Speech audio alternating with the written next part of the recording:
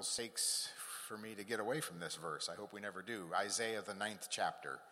Isaiah, the 9th chapter. You know the verse very well. Isaiah, the 9th chapter. And again, thank you to the decorating committee. Did such a great job here, and also next door, as many of you have seen and will see. Just a beautiful job. Yes, very festive, very nice. And with all those trees over there, I must say that I do feel like Michael Bublé when I'm playing. Just saying.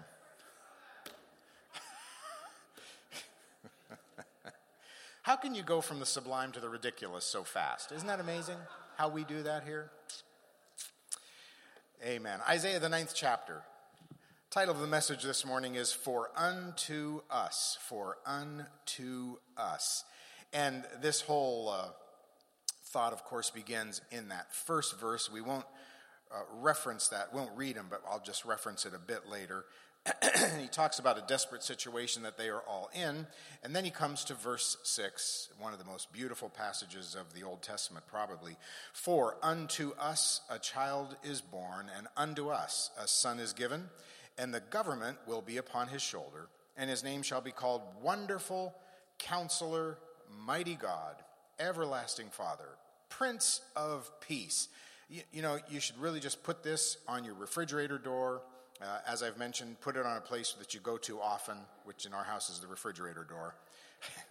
And every day, look at that and say, what else do I need in life? He is my wonderful counselor, mighty God, everlasting Father, and Prince of Peace.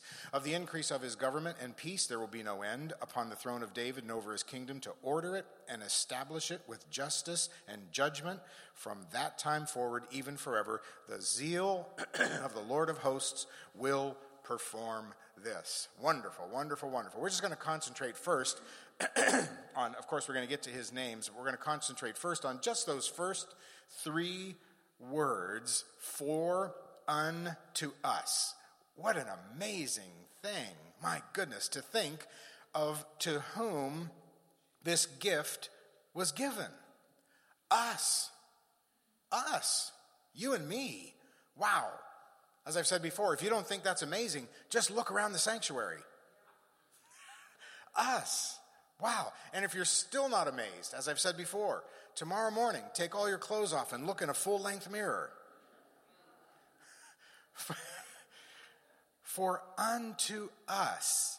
It's so difficult for us, really, to accept that God has given himself to every crooked human bent being, to that criminal, to that corrupt banker, to that embezzler, to that drug addict, to that alcoholic, to that pedophile, to that whatever, to all those self-righteous, arrogant, normal people that say they don't need Jesus, to think about that, to think that he was given to every Adolf Hitler that crossed the world stage. He was given to this wild, decrepit, unruly mass of humanity, bound by sin, all of us. What a Savior. My goodness. And second, to think about the gift itself. A child, a son, a child, not money, not anything else, not a thing, but a person, a child, a God-man. This was no ordinary gift. We came on the scene, didn't we? We traveled from far. We followed a star. We heard it in the fields, and we came to where he was. And we gave him a little bit of gold. We gave him some frankincense. We gave him some myrrh. We gave him a couple trinkets and said, wow, isn't this wonderful? But he gave us light for darkness. He gave us life instead of death. He gave us joy unspeakable instead of a broken spirit. He gave us a freed soul. He gave us a new spirit, a defeated enemy. He gave us forgiveness. He gave us a secure future. He gave us a grace-filled present. We gave him ashes, and he gave us beauty. We gave him mourning, and he anointed us with the oil of gladness without measure. We were bowed down under a spirit of heaviness, and he clothed us with a garment of praise. What a Savior we have this morning. And what's so amazing, too, about this is the word says that he was given, not loaned. No, not loaned, not borrowed, not paid for. He was given to us. What a Christmas. Wow. What a gift. What'd you get for Christmas? Oh, I got an Xbox. Great. I got some jewelry. Oh, wonderful, wonderful. I got a new flat screen TV. Oh, isn't that great? So you could just watch all the lies you want, you know? What'd you get? Oh, he set me free from a yoke of bondage. He delivered from death, and now I'm walking in victory. Hallelujah. Wow. Now, the other interesting thing about this in this passage, and you could read it later if you'd like, but in those first 5 verses, it's quite a context. If you look at those verses, let me just give you the words that are in those verses. Dimness, affliction, vexation, shadow of death, garments of blood, misery, a yoke of burden, and a rod of oppression. Does that sound like the world? It sounds like the world. Aren't you glad that God is not afraid of bad situations? Aren't you glad that God runs toward evil, not away from it? Aren't you glad he's not shocked by sin? He's not dismayed by all of our failures and our mistakes. Nope. Israel was in a bad situation, and this tells me something about our lives as well. No matter how dark, no matter how bleak, no matter how bad the situation, God is preparing the Messiah for you.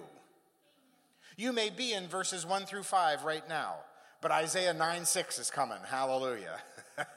You could look at it in one of 2 ways. You could say, you know what, I'm in verses 1 through 5 right now in my life. It's miserable. There's a yoke of burden. It's vexation. It's affliction. It seems like death is all around me.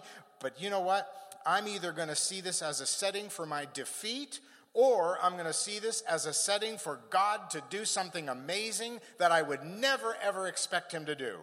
And he did. He sent forth a child. And in his own amazing way, he sent forth a baby. You would think, now wait a minute. In this situation, in this bleakness, shouldn't we have like maybe 100,000 Deshans that just got out of boot camp and are trained to do battle and war and defeat the enemy? No. God says, here's the way I'm going to do it. I'm going to bring a baby. Hold that baby up. That's what he's going to bring. Stormy's in the nursery, but we got our sermon illustration right there. I'm going to send a baby. A baby. Wow, what a Savior. Aren't you glad he does things we don't understand? Wow. So Isaiah, in describing the victory that's coming in verse 6, he does something, and I jokingly said this the other Wednesday night. I think we were talking about the incarnation, and I jokingly said we're going to attempt to use words. You know, we try to use words, and they just don't really work, but we're going to try. So Isaiah uses words starting in verses 6 and 7, and he tries to explain who this God is, and he starts with the first one, and he says he is wonderful.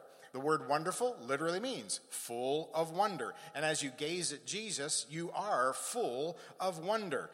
This is the one who upholds all things by the word of his power. He sits on the circle of the earth. He stretches out the heavens like a curtain. He spreads them out as a tent to dwell in. He rides upon the heavens of heavens. He is full of wonder. He is untouchable. He's unknowable. He's undisclosed. He's immovable. He's unchanging. He is from everlasting to everlasting. He is full of wonder. You can't see him or touch him. And even though he is all these things, even though he is omnipotent, all full of power, he says, "Here are my hands, pierce them." Even though his power knows no limits, he says, "Here are my feet, drive the spikes." Even though he is omnipresent everywhere, he says, here's the spot in the universe that you need to do it. Take the sword and put it right in this side, right here. That's the spot I'm controlling right now. For unto us. What a Savior he is. How wonderful. But he's also impossible to define. How do you define this? How do you understand this? How could God get thirsty? But yet God got thirsty. Little woman at the well, he said, "I thirst. Give me something to drink." How could God get tired? But yet he got so tired that he who watches over Israel, that neither slumbers nor sleeps, got so tired that he fell asleep in the back of a boat during a storm. Before he closed his eyes at night and saw all the starry skies, what did he think? He was laying on a bed on earth, but yet his word was holding together every one of the stars that he was looking at. His word was holding together the bed that he was on. His word was holding together the body that he was in. Wow, how wonderful, full of wonder. How could a 14-year-old boy not use the eternal power at his disposal to do whatever he wanted? How could a 16-year-old not resist frying some people to a crisp? I'm 62 and I've got a crispy list.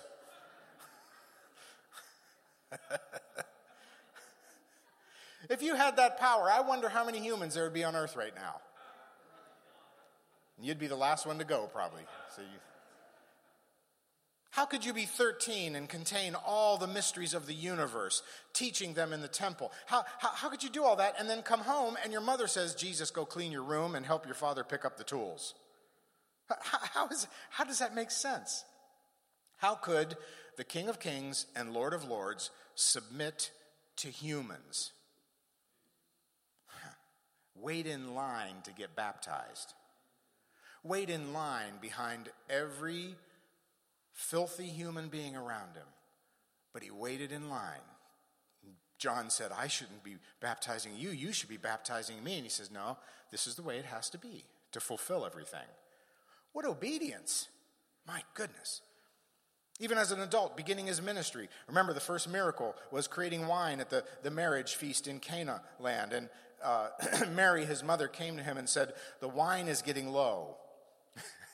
and you know, at that point, I wonder why she did that. Did she? Because she must have sensed his power, the beginning of his ministry. Did she sense something? Did she want him to perform a circus trick for everybody? Or did she want to vindicate herself and say, you've mocked me for 30-some years that I've said that this child came from the Holy Spirit, and you've mocked me. Now I'm going to prove to you he's going to make water into wine. And what did Jesus say? He said, woman, let me tell you something. There's that woman over there. But if you call your mother woman, you better have a really good reason. Or you better be a really fast runner. Woman. And it's interesting, he didn't say mother. I believe he was beginning to speak as the Messiah. Woman, what business is that of ours? My time is not now. And then what did he do? He did it anyway. He did what his mother wanted him to do anyway. But he probably reinforced it by saying, I'm going to do this for you because I love you, you're my mother, but this is not the time. This is going to be meaningless. This doesn't mean anything compared to what's going to be happening. But the whole point of this is the Creator submitted to his elders. And there's a word there. The Creator of the elders submitted to his elders. The Creator of the womb that bore him submitted to the woman that had the womb. Submission. That's wonderful to me. I don't understand that submission, because anytime anybody says anything to me, the first thing that my humanity wants to do is bucket. I don't mean B-U-C-K-E-T. I mean B-U-C-K space I-T. I want to push back because I'm a human. How under control he was. Think about this wonder. We talked about this a while back. A carpenter in the Middle East. Remember, as a carpenter, he was not buying his lumber at Home Depot, right? Well, actually, nobody could buy lumber at Home Depot right now, but he was not buying his lumber there. These were not real nice 2x4s. These were not nice sheets of plywood. This was hard-hewn wood, hot in the Middle Eastern sun, ancient tools, rough wood. Never once did he swear when he got a splinter. Never once when that clumsy mallet hit his thumb. Never once when that loose board hit his foot. Not one stray word. The thought coming in was stopped immediately by the Spirit of God. How in control he was. Wow, what wonder. At 19, not one lustful thought. Wow. For unto us, unto us, not some king, not some president, not some parliament, but unto you and unto me this Savior came. What a Savior. The good news today is you want a Christmas gift? Here's your Christmas gift. This disciplined God-man is your Savior. He is a high priest which is touched with the feeling of your infirmities, but in all points tempted as we are, yet without sin. Therefore, we can come boldly to the throne of grace and find mercy and help in a time of need. Merry Christmas. What a Savior. He's wonderful. It's wonderful.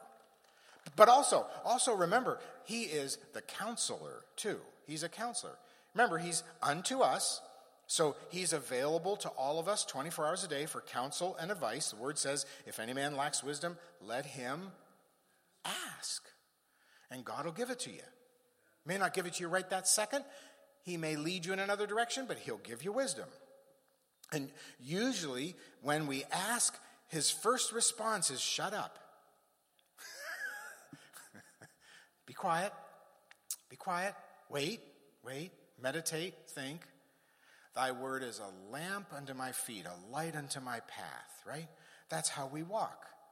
But I believe there's a bit of a deeper meaning in this word counselor too. It's both used as a verb and a noun. He is the counselor, right? But it also means to counsel. So your elder brother, as Savior and Lord, he has a purpose for your life. He is creating a design for your life. He purposes change and direction and seasons and growth and destinies. The steps of a good man are ordered of the Lord.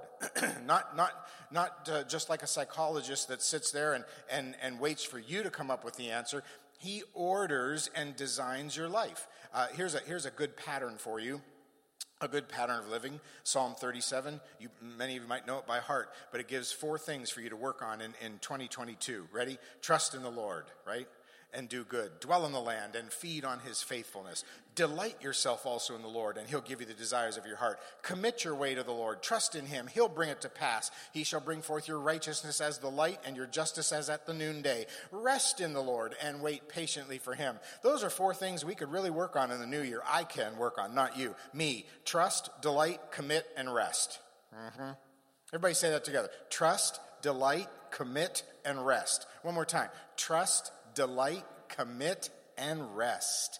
Wow. Jesus said in Matthew 6, and when you pray, don't heap phrases upon yourselves like the Gentiles do, for they think that they'll be heard for their many words. Don't be like them, for your Father knows what you need before you even ask him. What a counselor. What a counselor. He is purposing things. He's determining things according to his counsel, and it's full of wonder. But don't forget, his counsel, full of wonder, will accomplish all sorts of things in different ways. Just like when he was on the earth and he was going to heal somebody and he healed some people along the way. He delayed as he was healing and the sick person died, so he raised the person from the dead for his glory. He does things in his certain way and in his certain time. But he is the counselor that gives us everything that we need to understand life. All things have been given to us, the word says, that pertain unto life and godliness. We have everything we need. As I've said 1 billion times, it's all in here, right? It's all in here. So that's all you need. So he's the wonderful, he is counselor, he is the mighty God and everlasting Father. We're going to take these 2 together. Mighty God and everlasting Father. We need to understand who this Jesus is. He is the wonderful counselor. He is the wonderful counselor. He's not like the Father. He is the Father. Father, Son, and Holy Spirit. Again, forget it. Don't even try to understand it. You can't. It's impossible. We have tried over the years that the Trinity is like an egg, right? It has the shell, the white, and the yolk. The problem with that illustration is when you make scrambled eggs, guess what happens to the shell and the yolk? The shell is in the trash, right? So it doesn't work. The shell disappears. There's no way to understand the Trinity. It's impossible. So he's not like the Father. He is the Father. He is not an angel. He is the creator of all the angels.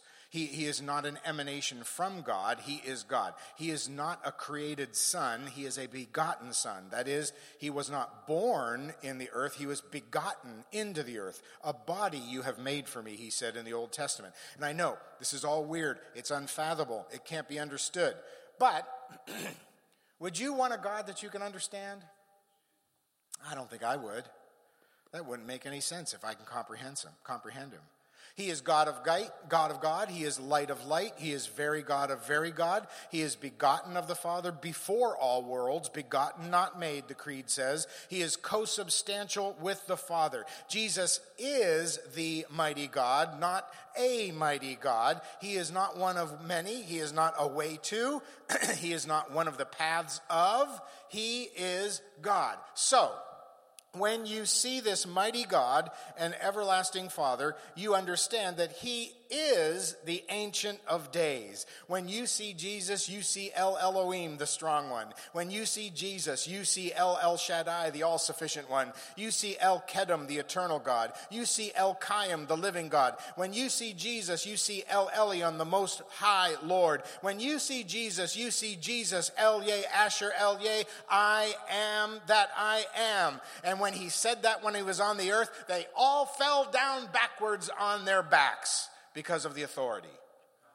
This is Jesus that we see in Revelation on that white horse, and his name is called Faithful and True, and his eyes are as a flame of fire, and on his head are many crowns, and he has a name written that no man knows, only himself. He's clothed in a vesture dipped in blood, and his name is called the Word of God. But it doesn't stop there. This is the Jesus who treads out the winepress of the fierceness of the wrath of Almighty God, and he has on his vesture and on his thigh a name that is written, King of Kings and Lord of Lords. Oh, hallelujah, give him praise. For unto us, what a Savior he is.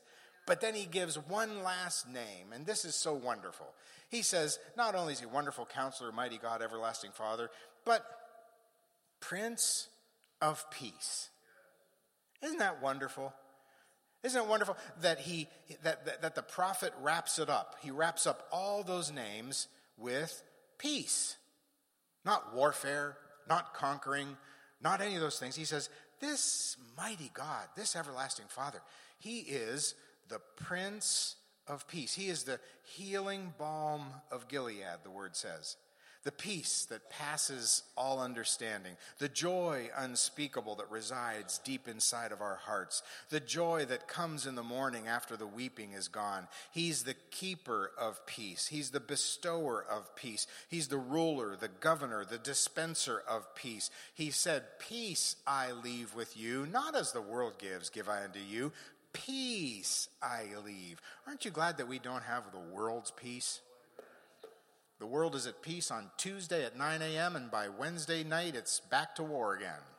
I remember that story of World War I. Some of you probably know it. There's an actual name for the event and everything, but in World War I, on Christmas Day, in the trenches, the German army got up, and the Americans and British got up, and they went out in the middle of the battlefield, and they sang Christmas carols together.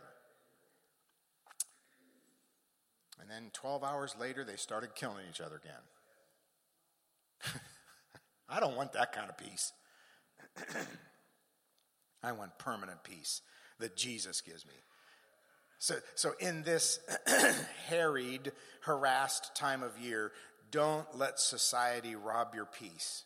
Don't let a lack of money, don't let fear of the future, don't let any of things worry or steal your peace. 2022 is going to be way greater than 2021, and it was greater than 2020 because each day we're getting closer to his coming, hallelujah, and each day he's making us stronger. We're growing stronger on the inside day by day as we approach that glory. So I can tell you right now, the King of Kings and Lord of Lords is already preparing our 2022 for us, and it's going to be wonderful. You say, well, how do you know that? Because I know Jesus. That's how I know that. Well, what if they kill you? Or what if something bad happens? Or what if you have an earthquake? Once again, I win. I win. Hallelujah. Praise his name. We look to that King of Kings and Lord of Lords. And especially for all you moms and dads or grandmas and grandpas or whatever that don't maybe have enough money to buy whatever the little kids want and whatever they want for Christmas and all that. I'm so glad I don't have children. Oh, hallelujah.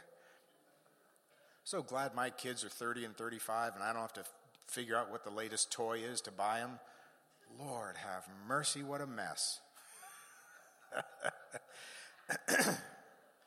Wow.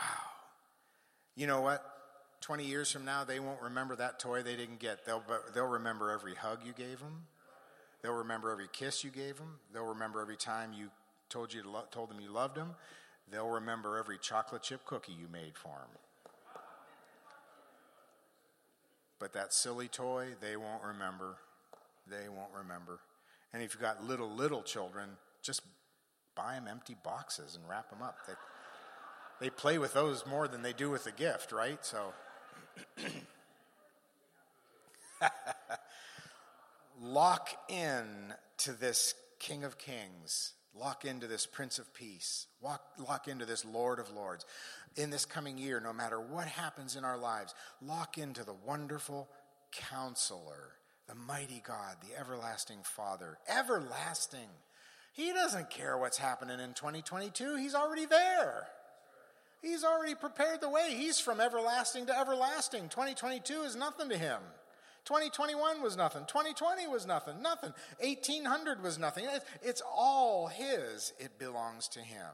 So our wonderful Counselor, mighty God, everlasting, and Prince of Peace. What more could you ask for this year for a Christmas present? Hallelujah. Hallelujah. And I'm glad that the increase of this government, and we're going to talk about this a little more in the new year, the increase of this government, this dominion, this rule, this order, this authority, this love, this grace, this mercy, this purpose will have no end. And I am so glad.